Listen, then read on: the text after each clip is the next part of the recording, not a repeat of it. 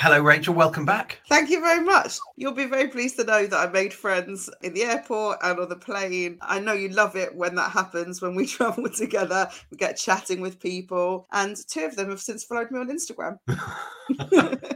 Fortunately, no one was asked to take anything across a border. Everything is okay. You're back. You're safe. Presumably, there were some Jewish things that happened to you on this trip. Was there a particularly Jewish thing about it? Yes, because obviously I'd gone for Limud for people from the former Soviet Union, and Jewish events are notorious really for their food. But I hadn't really thought about the fact that this is Russian Jews, and for them, the hospitality around food is just so much more massive. Like, however much I push food on people when they come through the door, maybe it's because I've only got a quarter Russian heritage. I'm not intense like this. Let me give you an example, Philip. Breakfast was served from 8 till 10:30, and then if you stayed there long enough, you'd be around for 11 o'clock where they brought out refreshments. And then from 1:30 till about 3 was lunch. And then from about 3:30, there were refreshments until 6 when there was dinner. And on Friday night, it was a lovely big supper, like gorgeous. And then there were a few sessions. And at 11 o'clock at night on Friday night, I was hanging out in the kind of loungy area in the hotel, talking to a few people. And all of a sudden, there's like a commotion as they bring in platters of fruit, platters of cakes, platters of cold meat, sausage rolls, and some bread in case you wanted to make sandwiches out of the cold meats, condiments. God forbid you should go to bed hungry. And they all said that's completely normal. And it reminds me of, I know you're going to love this, but this is what I had to say over the entire time I was there when I lived in Minsk, because that's where they brought. For those of you that aren't aware what's happened now, Rachel has mentioned living in Minsk. Check it off on your "Do You Talking to Me" bingo cards. There will be a prize of a Russian doll. That is literally the only reason I was invited to speak on this trip, having a Russian grandfather and having lived in Belarus. But when we lived there, I'd forgotten that every time we went to anyone's home, they would make like a table groaning with food, even though I had already explained to them, or Mark had already explained to them, that we were strictly kosher and wouldn't be able to eat there. So this was just that times a million. About half the group was of Russian origin and half was Ukrainian. And it was a very interesting dynamic given everything going on and people's concern about their family and friends. So although it was really good fun and it was an interesting experience and a great opportunity to present and speak to people, it was also very poignant. You know, there were moments over the weekends which were introspective about who they were missing and what people were going through. Well, it sounds like you have made the most of your time over there. I know you weren't there for very long, and I think possibly you were in the air for longer than you were in America. But it sounds like you had an amazing time. So welcome back. Thank you. That was my most Jewish thing, but what was yours? Well, my most Jewish thing this week was a potential broigus, possibly a broigus, because I was too busy to ask the right questions to find out what was going on. But I'm going to mention someone now who is a loyal listener, a fan of the show, doesn't get enough mentions, and has made a thing of this in the past. My older sister, who shall remain nameless. So this is a story about her, because I had to print some photos this week for my youngest son's school because they were doing family tree. So we asked all of our family to send sort of selfies, and I put together a collage and needed them printed, and we didn't have printing facilities at home. So my sister very kindly said she could print them for me. And I sent 3 mock-ups of photos just as a collage rather than sending 15 different documents. The idea was that my son would then be able to cut them out at school and do whatever nonsense he's doing with them there. But I have too many nieces and nephews, it turns out. So I couldn't make a collage with the exact number of photos because on the app I've got, you could only have 10 photos. So what I had to do with my brother and his kids was put them into one montage. Okay. I then put their collection into the rest of my family. So it looked like a big mosaic of pictures. Okay. When I sent to my sister, she then made a whole joke about not being broigus about the fact that he's got his own photos and he's in the photos with the family as well. And it turns out that I had sent the wrong photo to her, but I didn't realize that until she handed over the printed copies, and my wife was like, why have you printed that one? So what I'd meant to send her was a picture of my wife's family, a picture of my family, and then a picture of my wife and me and our 2 kids. And I'd accidentally sent her the set from my brother and his kids, and not me, my wife, and our kids. So she'd been broigus about that, and I hadn't had enough time to check it and go, why is she upset with me? It then became a thing. So I then had to reassure her everything was okay, get the proper photos printed, and we had a very heartfelt conversation on the doorstep of her house at midnight as I was walking back from the station after a gig. I had to hold my hands up and say, it's entirely my fault. I understand now why you're a broigus. I didn't get why you're a broigus in the first place because I was too lazy, stroke busy. But I think that was fairly Jewish that we had a broigus that totally could have become a thing that in 20, 30, 40 years' time, none of us would have known why. And actually, it was just because there was an accidental slip up on my part that would have ruined the entire family dynamic. That is actually classic, I think. So that's my most Jewish thing of the week. If my sister is listening, then lovely to have you with us again. I hope you have forgiven me for my error. And if my brother's listening, do not get above your station. You are just one of the family. So we should probably talk about this week's episode because that's why people are here. I'm sure they're excited for this week's episode as well. They should be. It's a really funny one. This was such a great conversation to record and to revisit when we were editing it. But other things that our listeners need to know, Rachel? Yes, because we got so involved in the conversation between basically 4 Jewish comics just sharing their experiences on the circuit and deep in quite heavy chat that we forgot to make sure that we explained certain bits of it. So, for example, we referenced quite near the beginning the slap which Will Smith gives to Chris Rock. I don't know if that's a surprise to anyone listening. Just give it a Google, you hear the story. So now in comedy, really, I think if anyone says the slap, that's what they mean. They're talking about the Oscars and that moment. We also had a mention of the 3 tribes in Judaism. And I don't know if that's ever come up on the podcast or even on the portion before. I don't think so. And I thought there were more than 3 tribes. Well, there are sort of, yes, there are 12 tribes and then there are kind of 3 levels. And that's what was being referenced because there's Yisrael, which is the general population. And then there's Levi or the Levites, who were the tribe of Levi, who then got to be the teachers. And then there were the Cohens, the priests, and they were the ones who were like the main temple workers. And so Cohen is considered like a senior level, I guess, of Jew. And there are, in fact, loads of different rules and stuff, which we have talked about in our portion.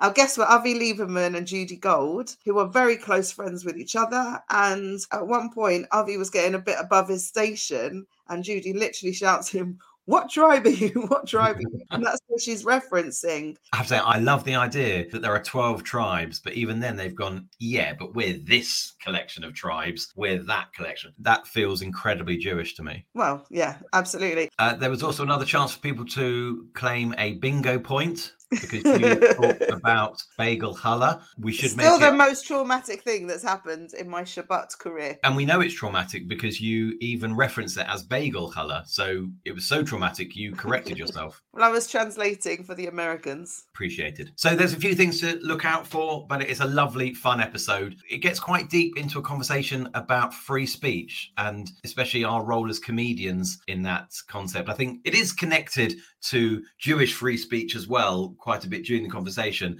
but it's a fascinating insight, I think, into what it is to be a comedian in the 21st century. So sit back and enjoy the show.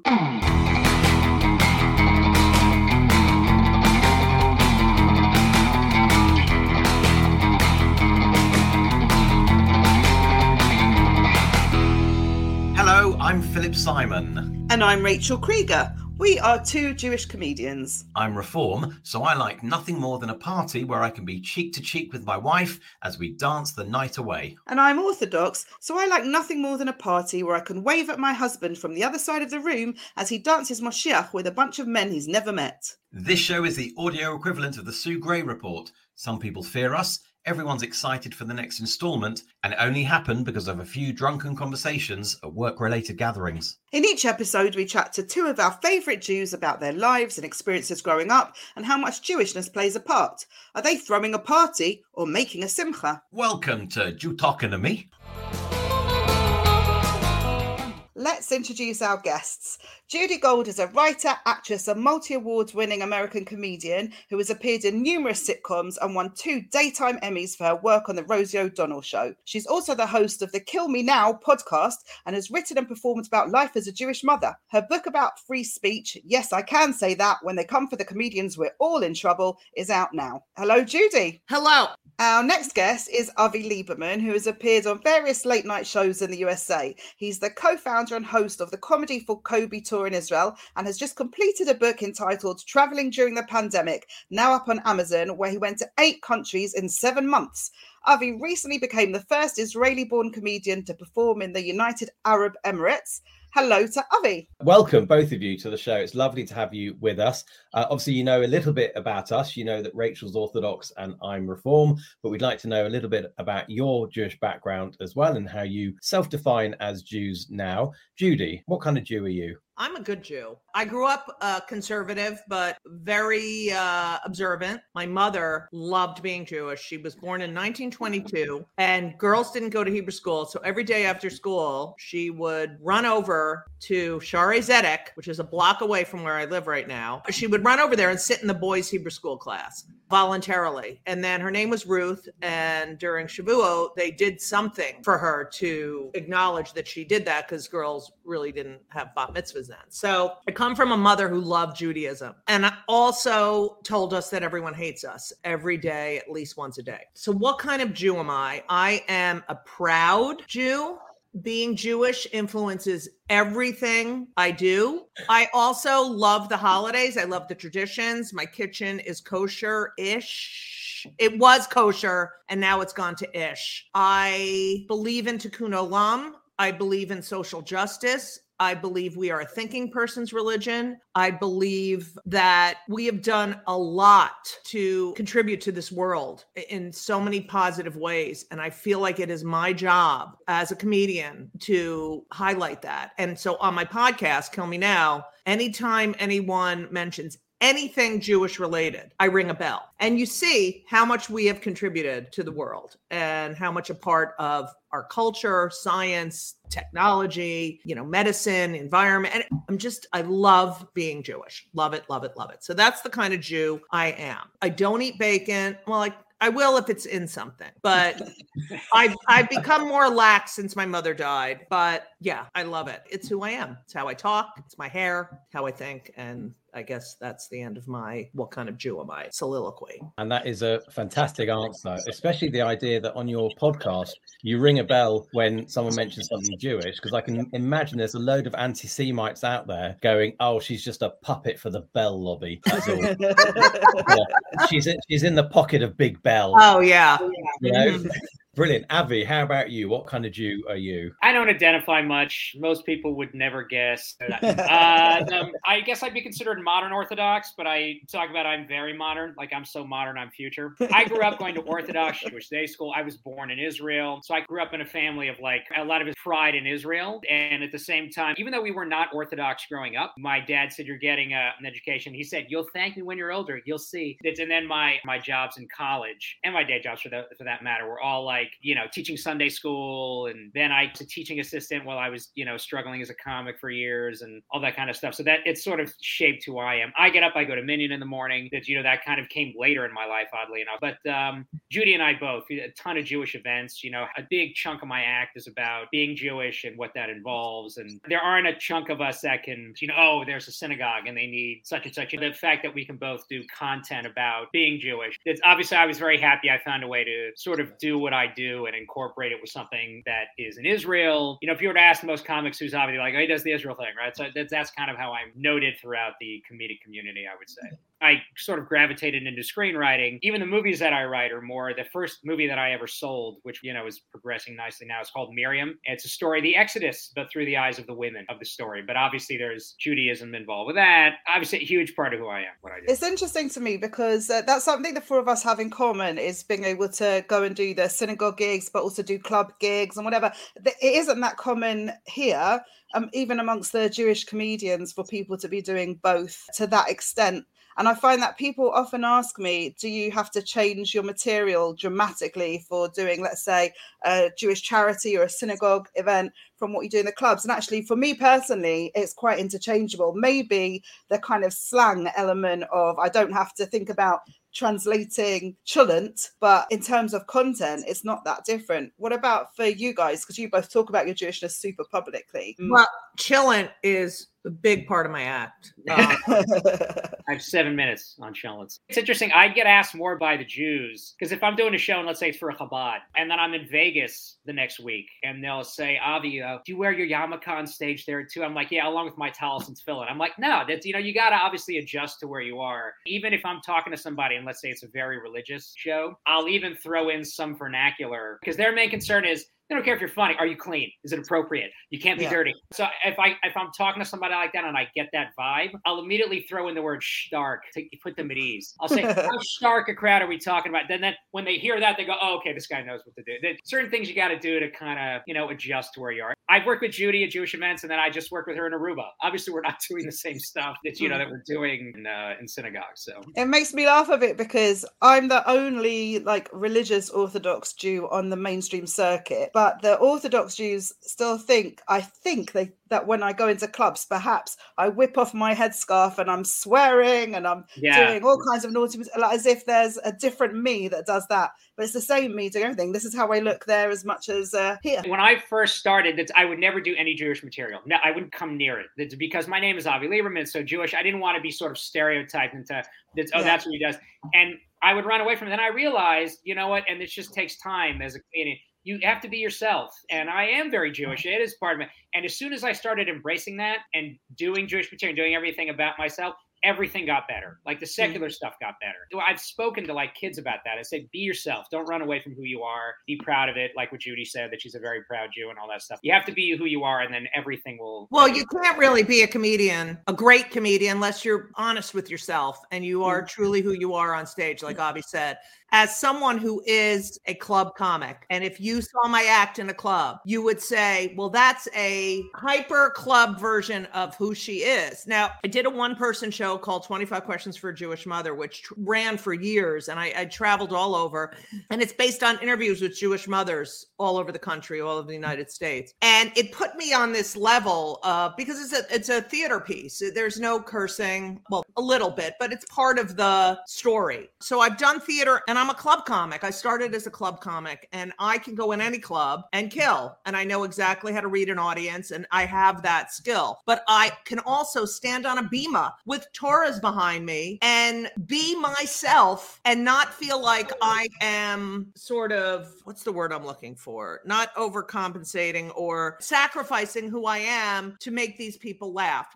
People have different parts of themselves. I know how to work for a Jewish audience. And I have to say, throughout my career, the notes I've gotten have been, you're too Jewish, stop being so Jewish. This is through the 80s and 90s, straighten your hair, dye it blonde. You're here. You're going to do a late night show. Don't do any Jewish material. And this is all from Jews. Yeah, that's just about to say. I got those same notes. Jews. Always from Jews. Until I did my one-person show, which is a masterpiece. I really do think it's a book too, but it really is a beautiful show about Jewish women. Until I did that, and said, you know what, screw this. Don't tell me who to be on. I earned this time. I earned the right. People are giving me stage time because I earned that, and I'm going to do what I want with it. I'm sure it's had an effect on my career. The Jewishness, also, I'm a lesbian, so that has also affected. It's funny, I don't get to do Orthodox Jewish things because, oh my God, she's a lesbian. But that's for Avi anyway. Yeah, but that's my I'm a comedian and I can make anyone laugh if I had to, but you can adjust.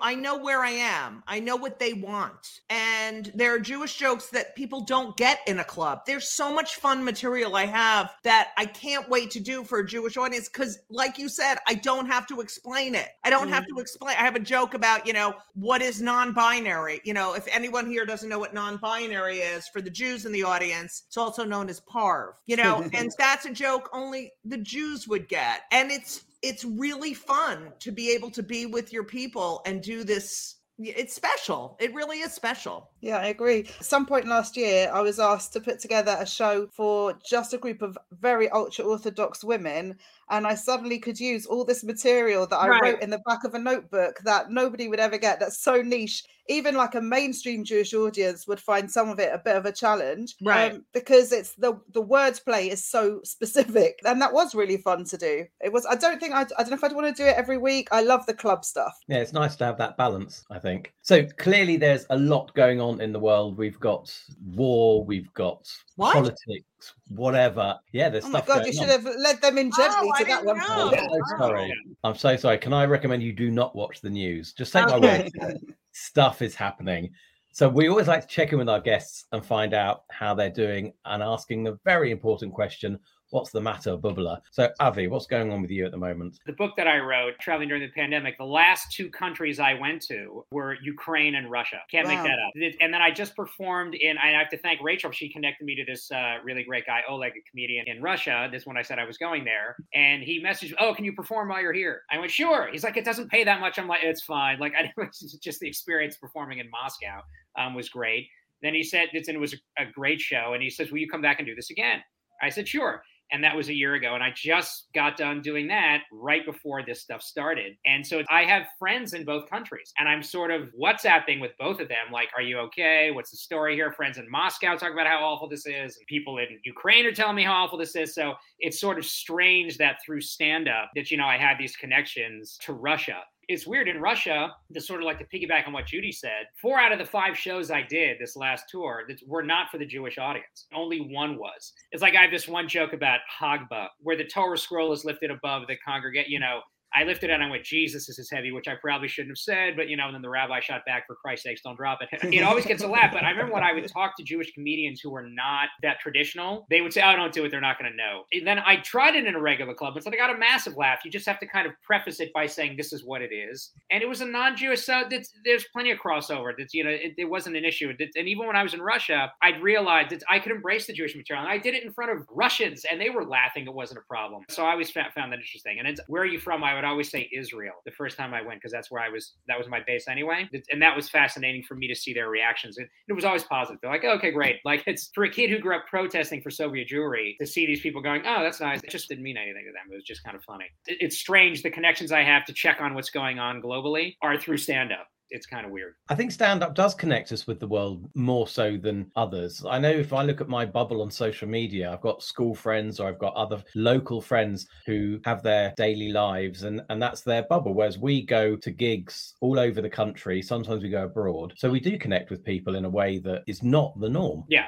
No, it's very strange in a sense that we sort of, as I think any comedian, I think Judy would speak to this too, that you operate in 2 worlds, that, you have your regular friends and people that have regular lives, normal jobs. And then when you're talking to comics, it's a whole other ballgame. It's in terms of how you're interacting. I remember reading about this where it said, Moses asked, I want to show me your face, show me your essence. And he said, you can't really see this, and that I'll show you the back of me. He puts Moses in the rock, and that, show me your face. The response in a sense is that we have many faces, and that's okay. Nobody acts the same they do in a job as they do with their friends out, and that's okay. It doesn't mean you're being a phony. It just means that we act differently in different scenarios that we're in, and that applies with stand-up too. That's when you're doing a show at a synagogue, you're not doing the same thing that you are in a club. It's context. Yeah. They do say that we have as many personalities as we do friends. I guess it's that. That is a very deep response. There was me going on about I'll go deeper. Things in the world. Judy, how about you? What's the matter, Bubbler? Well, I'll tell you, there's a lot that's wrong because I'm me, but the thing that's really been getting my goat is free speech, is the slap, is the fact that comedians in this country, we have First Amendment rights here, and comedians' goal is to make you laugh. And if you don't like a joke, then don't laugh at it. If you're listening to a comedian on the radio and you don't like their material, then change the station. But don't say that comedian should never be able to perform again because they said something you didn't like. It's like we are just comedians until we say something that you don't like. I feel like my book says, when they come for the comedians, we're all in trouble. I feel like comedy and satire and humor, that's the last bastion of free speech. Great comedy makes you think and laugh.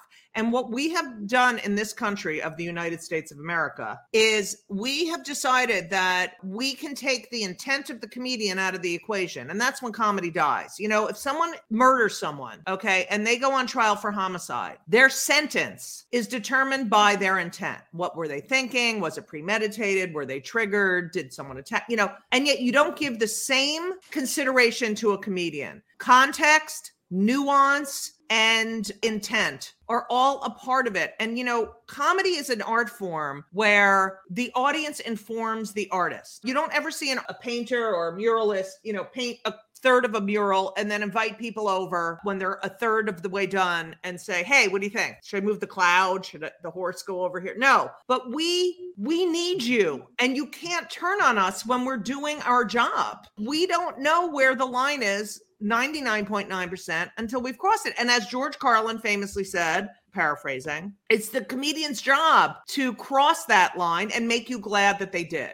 And so I feel like this attack on humor and comedy, this need to erase our history and not say certain words, all that does is close people's minds. Listening to audiences laugh, like you tell a joke and they laugh and then they go, oh, right, not supposed to laugh at that. No, you're laughing. That's what we wanted you to do. Whatever topic we're talking about, we're not lessening the horror of that topic. If you hear one word, you just tune it out. And that I really cannot believe anyone would be on Will Smith's side. Chris Rock did a joke. It wasn't that funny. He should not be assaulted. And you know, Chris got smacked and everyone's like, oh, is it a bit? And I knew immediately it wasn't a bit because I could tell by Chris's face.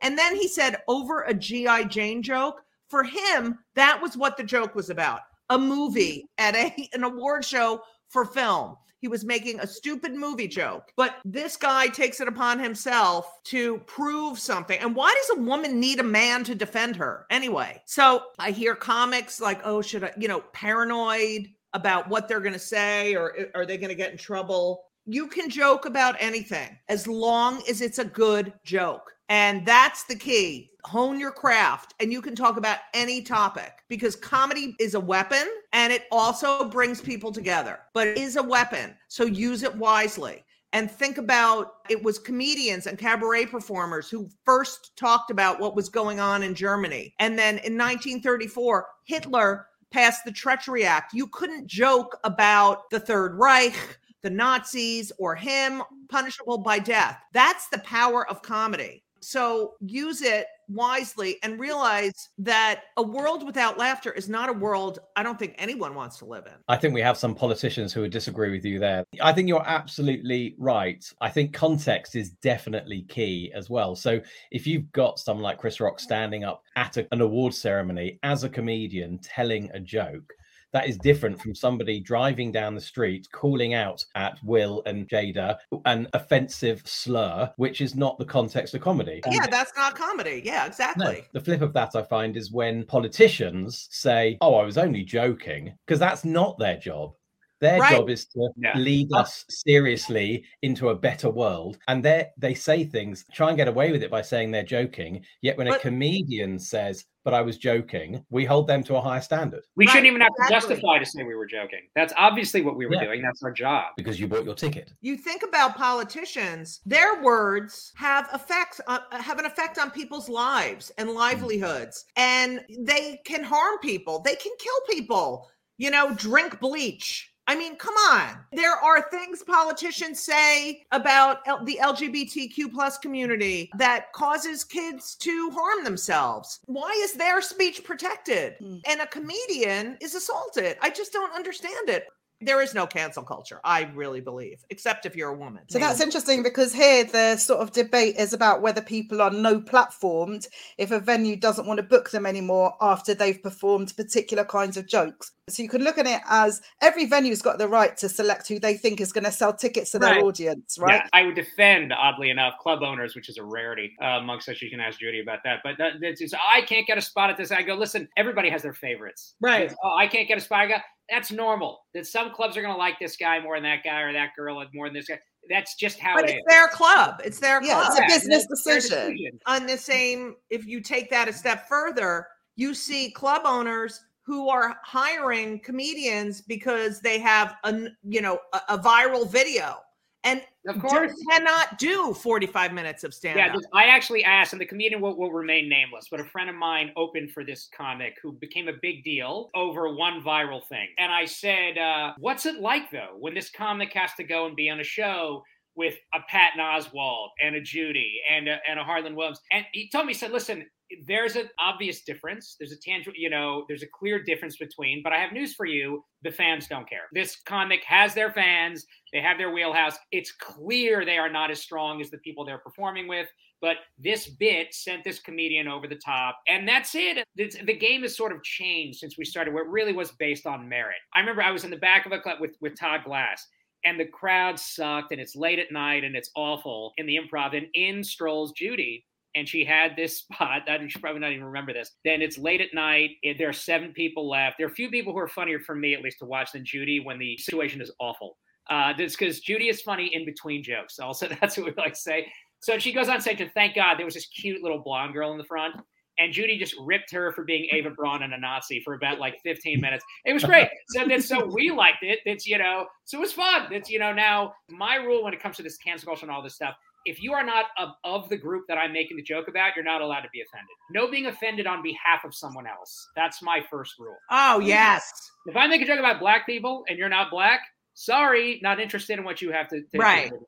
I'm not interested. I'm probably noted as the least offensive, edgy comedian that you're going to deal with. When I come up with a bit that's that way, I'll usually try to give it away to somebody who's comes off more that way. And Chris Spencer, he was a great comic. I was at the Laugh Factory once, and I'm in there, and they were short somebody. Oh, somebody didn't show up, and Chris goes, throw Avi on it. It was like a Black Knight or something. I was like, Avi? He goes, and Chris goes, Avi's like a utility comedian. You just put him in on any, it was like one of the nicest compliments I got. He was like, put Avi in any show, he'll figure it out. Alternative or Jewish or black or mainstream, Vegas, he'll figure it out. Don't worry about it. Because I'm not going to do something I'm trying to offend people. And even I run into those issues now. It's ridiculous. People are offended by proxy, and it's ridiculous. Yeah, being offended on behalf of someone else. And I think that this slap, oddly enough, that's my friend said, I think this will finally help us as comedians because people are so sick of this. Right.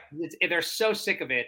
It's going to go the other way. And Jim Jeffries is a great comic from Australia that you guys probably know. Mm-hmm. He's put in context, he said, we don't get any respect from the Academy or these people anyway. What was the last comedy that got nominated for an Academy? Tootsie? What was? He goes, they can't do what we could. How many comedians have crossed over to be great can act? Sorry, it's easier than what we do. Robin Williams, Eddie Murphy, Whoopi Goldberg. These people have been nominated, won Academy Awards. How many actors have crossed over to be great comedians? 0. That's how many of you can come over and go up on stage and be a good comic? Very few, if any. So why do they get the respect? I don't get it. They can't create and write things. That's hard. It's very hard, and I don't see them doing it. So also, the other side of the coin is, yes, you have a viral video, so you're going to fill the house and then sort of insult the art of stand-up. But the other side is the fact that social media gives people the opportunity to take our jokes out of context. And, the Comedy Cellar, God bless them. They make people put their phones in a pouch, and they are not allowed to have their phones out during the show. There is no better place to work. The big shots drop by there. Right. They're not going to get in a lot of trouble. Right. I hate the term safe space because there's no safe spaces. Right. But for a comedian, our home club should be our safe space where we can try out material. We can take risks and not feel threatened that something horrible is going to happen because we tried out a new joke and Joe Schmo or Moisha Shoisha is insulted because they didn't like a joke and they're going to post it and, oh, look what this person did. We're giving power to people who don't deserve a soapbox, and it's awful. Well, that's the thing, is we've all got a soapbox now, haven't we? And we can all directly get to anybody that we want on social media. So it's like the best thing in the world and the worst thing in the world, like 50-50. The first time I did shows in England, I remember the first joke I ever did, it was at the Good Ship. You guys probably know that one. I showed up, and the MC was this very sweet girl. She comes up, she goes, right, here's the thing. I'm going to go up and do my thing, and then we take a break. And I was like, take a break? So it's like, it's not like the U.S. I was like, yes, and then they go to the bar. They'll come back with their drinks, and then we'll start again. And I'm just like, and they come back. She's like, oh, yes. And it's like, you guys have way more attention span than we do in the U.S. Oh, Like, please. and I was backstage. I said, listen, I have this joke. And I asked the British comics, like, can I do this? And they're like, oh, yeah, do it. It'll get a laugh. And you never know, like, other comics, are they screwing with you? They're setting you up to get booed off the stage. I was concerned. It's like, oh, it was stupid American. I wasn't sure whether they'd like it. And I did the joke. And I said, I've been working on my British accent. Would you like to hear? They go, yeah. And I go, welcome to London. Have you been to Parliament? And it got a big laugh. But I've noticed over the years that it's gotten less and less and less, because now that's racist. Right. And 5 years ago, it wasn't. And it's all of a sudden, and one British comedian told me, it's interesting, Avi, you can do that and sort of get away with it. If I do that, I'm a racist scumbag. That's because I'm British. And I should know. It's very interesting to watch how this is like, it's weird off of one joke. Like, I've noticed the shift. But hopefully it'll shift back where people are like, it's a joke. Take it easy. It's funny because the Indian comedian Anubhav Pal has got a very similar joke that people always compliment him on his British accent. And he said, no one in my family ever asked for that. Right, it's a clever joke. What could be more Jewish than interrupting our own show to remind you that back episodes of the podcast are available on all of the usual platforms, as well as our website, JewTalkingToMe.com. And as well as catching up on things you've missed, why not be the first in line to hear all future episodes by subscribing to our Patreon? For just a small monthly donation, you'll get exclusive access to free gifts, bonus footage, live events, and much, much more. This is your chance to support the podcast, in return for which we'll keep doing what we've been doing, as well as putting out extra content just for you. To find out more, just go to patreon.com/JewTalking without the G. Go on, it's what your mother would want. And now back to the show. This is a subject that we could talk about for hours because we all have skin in the game for it. Yeah. So we have clubs here where they say to you that the material can't include this, this, this, and this. And I kind of don't mind that, because I think I'd rather go there and know that's what the audience expects, that's what the promoter expects. If I've got stuff that fits it, that's fine. If I haven't, I'll say no to that gig. But I don't like the ones where you go somewhere and afterwards the promoter comes and says like, we don't really like it when you do this. Don't tell me after. Like, well, yeah, first of all, don't tell me what to do on stage. If you're going to hire me, then know my act and know what you're hiring. Yeah. I once did a gig for a corporate gig and they handed me a page of things I wasn't supposed to do. So as Avi can tell you, don't be Jewish. I brought the note. I brought it on stage and I read it. There's no question you brought that on stage. I got to. And then one of them was, you can't talk to anyone in the audience or pick anyone out. So, the whole time I was like, oh, what's your name? Oh my God, I'm really sorry. Yeah. And I just, and the audience they probably loved it. Right? Yeah. But the guy who was the head of the corporation hated me and didn't want to pay me. Right. Whatever. I think the only fair request, I was like, listen, you got to keep this clean.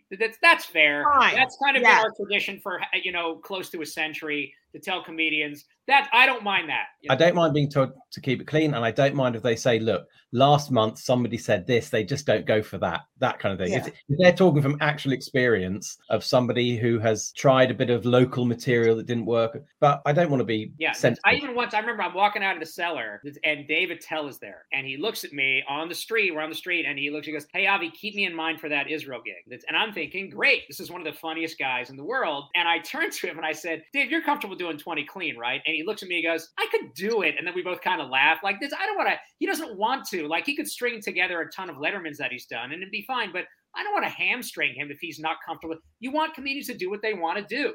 If I went to a club and they said, don't do this, I'd be like, bye now. Right. At the end of the day, we all find our audience anyway, don't we? That, right. You can do whatever material you want. We all have free speech in different contexts, and then people will buy into it or not.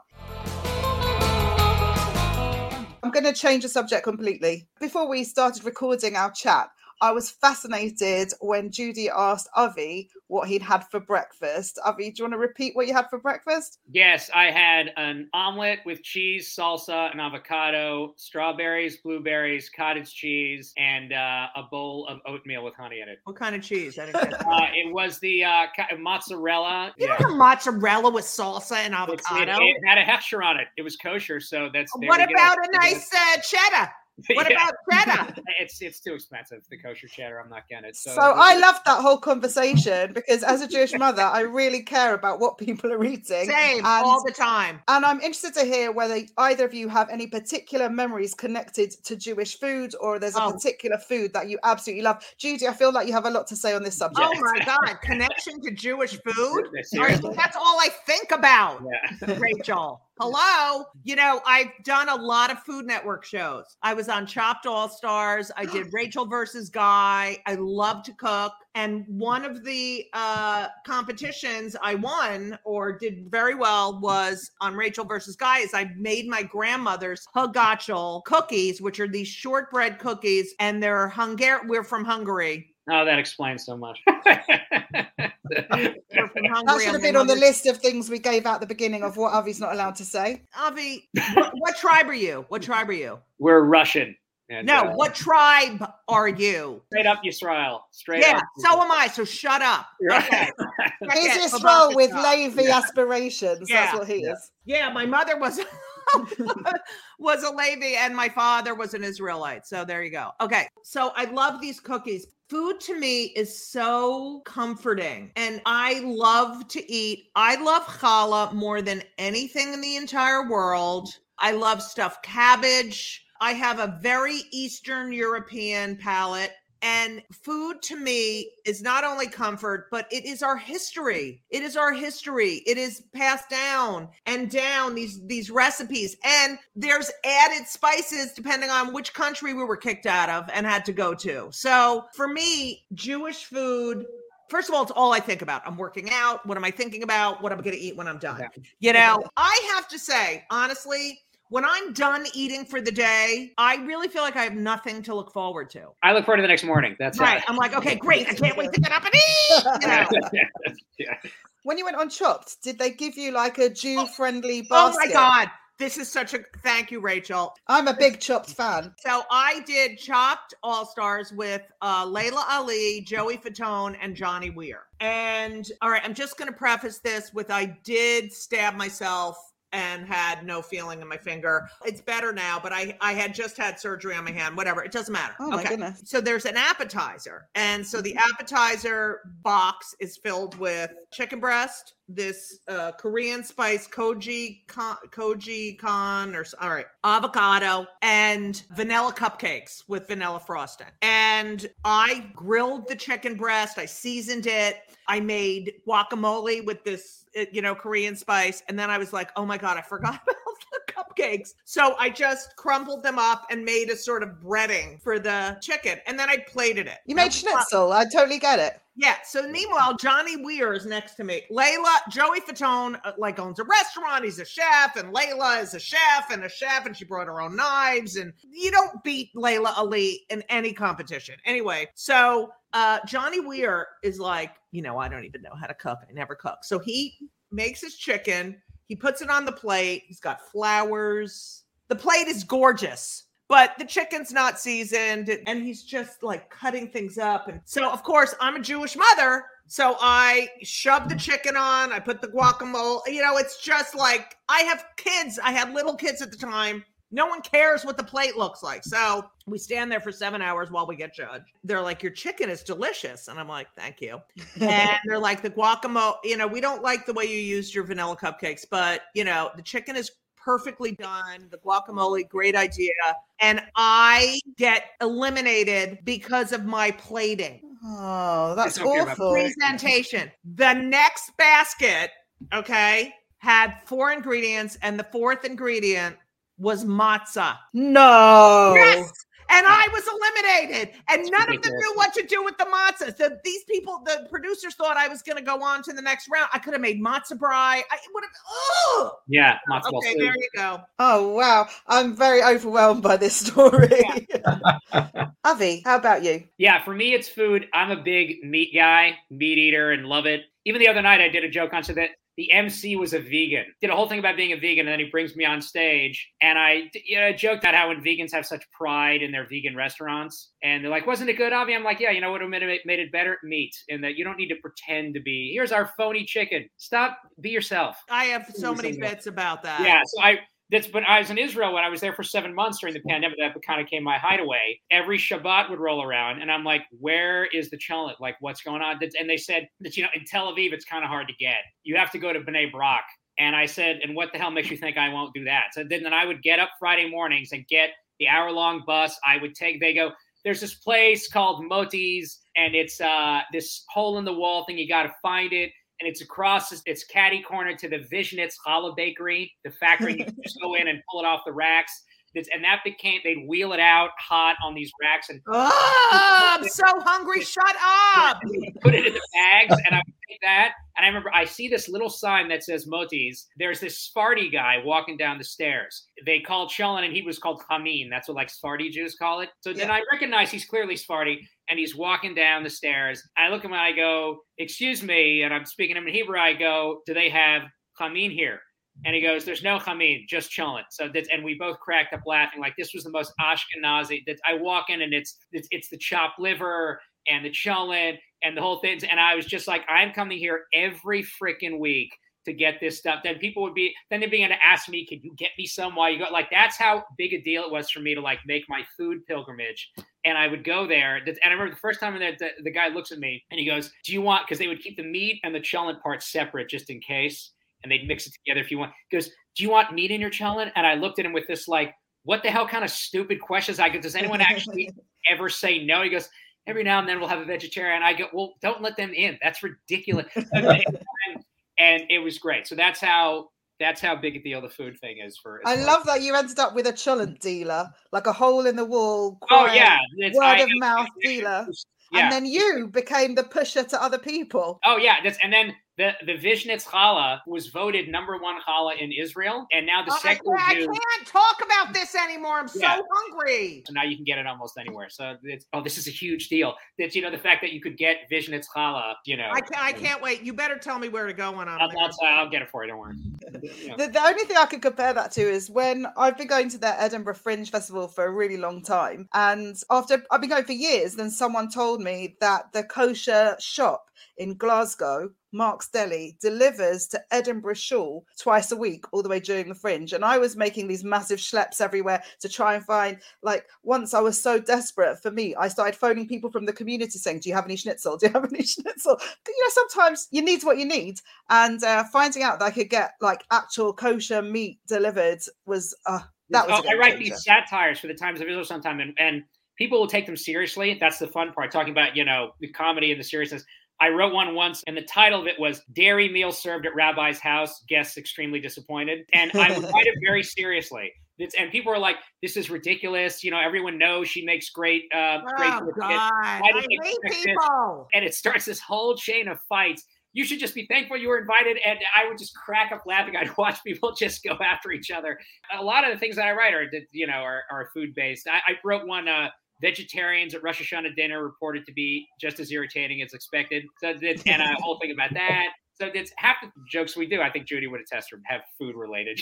It's easy. Something you care about, Yeah, and everyone eats. And Judy, it's clearly something you care about. I overheard then that, I hate people. And that leads very nicely into thinking about broiguses that we have in our broigus, one of my favorite Yiddish words. I thought you'd perk up at this as well as the food. Obviously, in the UK, we argue about things like whether it's pronounced bagel or beigel. I imagine that's not so common over in America, where you say it correctly as bagel. But we want to know if there are any broiguses in your lives that you want to share with us. My mother said broigus so much. I love that word. I love that word. Are there any broiguses? I am broigus. Yeah. My podcast is killing me now because everything irritates me. And my mother used to always say to me, "Judith, why are you getting your blood pressure up so much?" And it's like, I find injustice, incompetence, a lack of curiosity, dumb people. I find it so irritating, especially when, you have one job. Like if I order food in, and I literally, it's on the order. Like read the order. Your job is to read the order and put the extra salad dressing in. That's what your job is. I just can't deal with people who don't listen. No one listens anymore. I've noticed that millennials, or what's in your 20s? Is that millennial? I think they're called idiots. Is it Gen Z? I don't know. They don't know how to speak in public because they've been on their phones so much. So every time I go out to a dinner and there's like people in their 20s or early, they are so loud. The volume situation, people talking on their cell phones on speaker. What is that? And if Judy's saying you're loud, you've got a problem, right? So, Avi, do not make jokes at mine. I'll tell you, my favorite picture of all time that's out of Israel was when Judy came on the Israel tour. We go up north and we went to the church, these famous churches, and there's a photo there's a big sign that says, "Please observe silence in the church." And we got a photo of Judy's face next to it, like making like this, oh my God, like this. How am I going to do this? This was the worst thing ever. Yeah. I took a photo. It was like the funniest thing I'd ever seen. So it was hysterical. What's your favourite Bruegger's, Judy? Like, what's the one you've held on to the longest, do you think? Me? Yeah. Oh, God. I have so many. I would say, I think my partner, Elisa, would agree. Every time I order food in, they screw up the order. So I think that one, I really, here, they're coming to get me. Hold on. I knew that was New York. I knew there was no chance that was in the UK. So no, I think that do your job. I don't know. That's the one that really pisses me off. I've mentioned this before on the podcast, but once my husband went to a different bakery, not the usual one, on a Friday, and he bought challah. And when we sat down to eat it, it was made out of, I'm going to say this in American for you, but I know it's not the right word. It was made of bagel. It was a challah, but it was made bagel dough. Bagel dough, a bagel challah. And that happened, I'm not exaggerating. It might be 15 years ago. I'm as angry about it today as I was when I put it in my mouth. The big thing in LA, there's pretzel challah, but it's excellent. Like that, you know what you're getting. It isn't excellent. It's wrong. Right, wrong. It's great. I'm with Rachel. I'm annoyed about that now. I had to bring 2 of those to the United Kingdom in a bag like a dope to my friend who wanted them. They were a big hit. But don't tell me who they are because I don't want to know them. I'll tell you the thing that gets me the most. I sort of touched on it before. When you invite me to a Shabbos meal, you're thrilled. Thank God, I host a lot. I love getting the invites. Same thing. And then oh, by the way, it's dairy. Hope you're fine with that. And then I have to pretend like that's fine. And I'm just thinking to myself this entire time, this is the worst. Me and my buddy got invited to this girl. She invited us for Shabbos dinner, and she's a vegan. And as we walk out, my friend just turns to me, first thing out of his mouth, never again. As if it was a Holocaust that we had experienced. Never again will we get this. Please, I can't. Just give me the warning. I can't. And then the people, you invite them over, and they have some issue, and it's like, can I get something for you? No, I'll be fine. I'll figure it out. Yeah. Don't do anything special for me. I'll just sit in the corner and not eat and make everyone's life miserable while you're all enjoying your meal because it's so annoying. I have loads of allergies and intolerances, but I don't do that, Judy. I will give you a list. Of course. And I'll be upfront. I'll be like, no, but I can eat meat. But Avi, you know what made me laugh is before you got to us telling the story about the vegan girl, I could already see in your eyes that your Bruegger's thoughts were about something specific. Just can't stand it. So I just need the warning. I need to be warned. Don't give me this, oh, by the way, it's dairy. Right. Just give me the heads up, and then I can properly mentally prepare myself. It's like if somebody were to convert to Judaism and you don't tell them about Yom Kippur, it's like, by the way, you can't eat today. What? You've got to let them know, what you're getting into. That's all. So. I think it says a lot about your relationship with the hosts also when they invite you over. I went to dinner with an ex-girlfriend's friend once, a Friday night, I think, and she invited us all over, and she didn't like me. She'd never liked me. I'm sure of it also because the food on the menu, there were 2 options, and I don't like mushrooms. You should know that for this story to have any sense. I don't like mushrooms at all. It's well publicized. So the first thing she offers is mushroom pasta. That's the first dish. And I'm obviously asking if there's an alternative. And she brings out another dish, which is pasta with mushrooms. And she's made 3 different pasta dishes. Whatever they can. Yeah. One seemed to have a mushroom base. The other one seemed to have a pasta base, but they both had mushroom in common. I ate lettuce that night. We have Passover coming up, right? So enough with your quinoa. Everybody tries to justify that it's just like the real. No, it's not. I have a thing about how people quinoa is the greatest if you put it on steak and then shake the steak violently. Then it comes out and it comes off. Then the steak is fantastic. I'm just if you add 15 things to quinoa, because that's the big substitute for rice that people try to make. I was like, how chocolate is good? Because you don't need to add anything to it. It's enough with your justification about what foods are great on Passover. It's not as good, ever. Quick fire question. Milky Seder, yay or nay? Avi Lieberman. Oh, no. Are you crazy? Judy Gold. Ew. Yeah, just how can, Yeah, my friend makes salmon. My That's son what does that too, and my sister's doing that. My sister's making salmon, and I'm like, I'm making brisket. But your sister's not a vegetarian, Judy. I know your No, sister. she's not eating meat now. She's not eating meat now. Yeah. See, Yeah. we grew up having fish. I wouldn't have said that was a milky thing. I think that's about, maybe that's the orthodox thing of milk meat. But for us, it was just fish.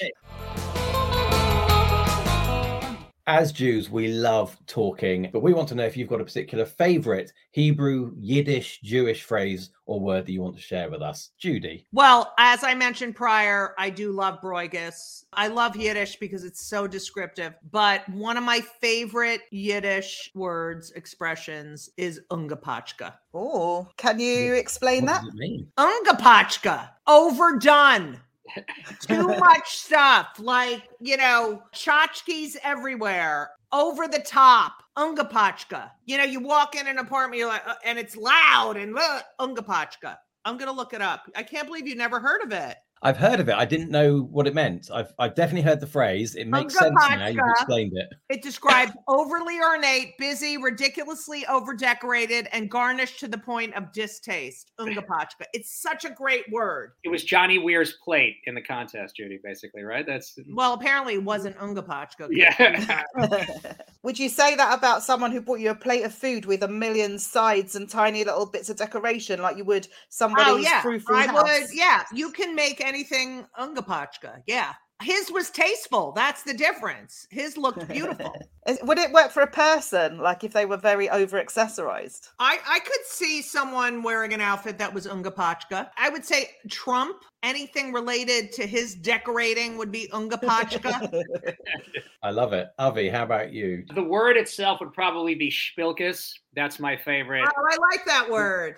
It's like gives me spilkus. It's just it's like makes you uncomfortable. It just kind of gives me the willies. I guess would be the most makes me doesn't make me feel good about that. I always like that one.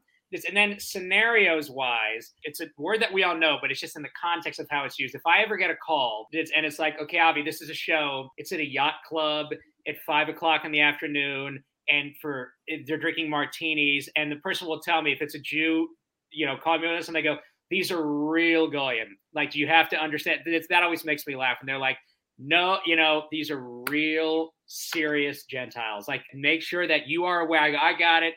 It's, so that always makes me laugh when they're like, if it's a Jew telling me about it and going, these are serious, no, your shul jokes aren't going over, buddy. You got to make sure that you stay in the lane that the goyim are going to like, and make sure that always makes me laugh when it's like kind of that inside, know what you're doing. So Yeah, don't be ungepachka. yeah, these are serious goyim. Well, that's nearly all we've got time for, but how will our audience know what you're up to if you never call, you don't write? Normally we'd allocate 20 seconds to do this, but for you, 30. Avi, where can our audience find you? Thank you. You can find me at Avi Lieberman Comedy on Instagram. That's where I'm posting a bunch of stuff, and on Facebook. Our next Comedy for Kobe tour in Israel will be starting the week of June 20th. So if you're in Israel then, we'd love to see you there. That's comedyforkobe.com. And then also you can get my book, as mentioned before, called Traveling During the Pandemic. That's up on Amazon. So you can order that anytime you'd like. So, and I think you'll enjoy it. You'll like it. It's fun. Judy. You can go to judygold.com, JUDYGOLD.com, and see all my dates and my calendar and everything. And then you can follow me at Judy Gold, JEWDYGOLD, because I'm Jewish. And that would be on Twitter, Instagram, and TikTok at Judy Gold, JEWDYGOLD.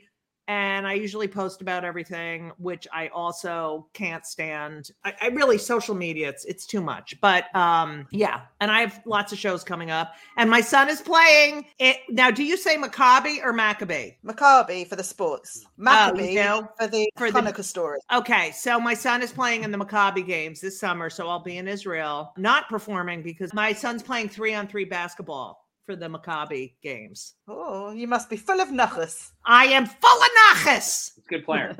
I've just found you on TikTok. Very exciting to have someone you actually know on there. Normally it's random people. So very good. And remember that every time I do a TikTok video, I have loads of resentment that's what I have to do with my time. Me too. Me too. Okay. Good fun trolling the trolls, though. Yeah.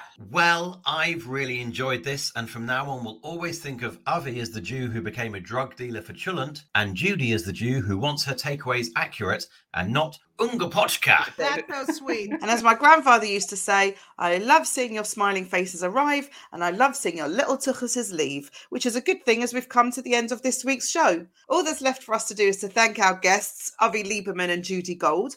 Follow them on social media. Follow us on social media at Jew Talking without the G. Don't forget to subscribe, like, and share the show with everyone you know, and check out patreon.com/Jew Talking, still without the G. If it's not a chutzpah to ask, we'd love you to leave us a great review as it helps other people find the show. And join us next time on Jew Talking to Me.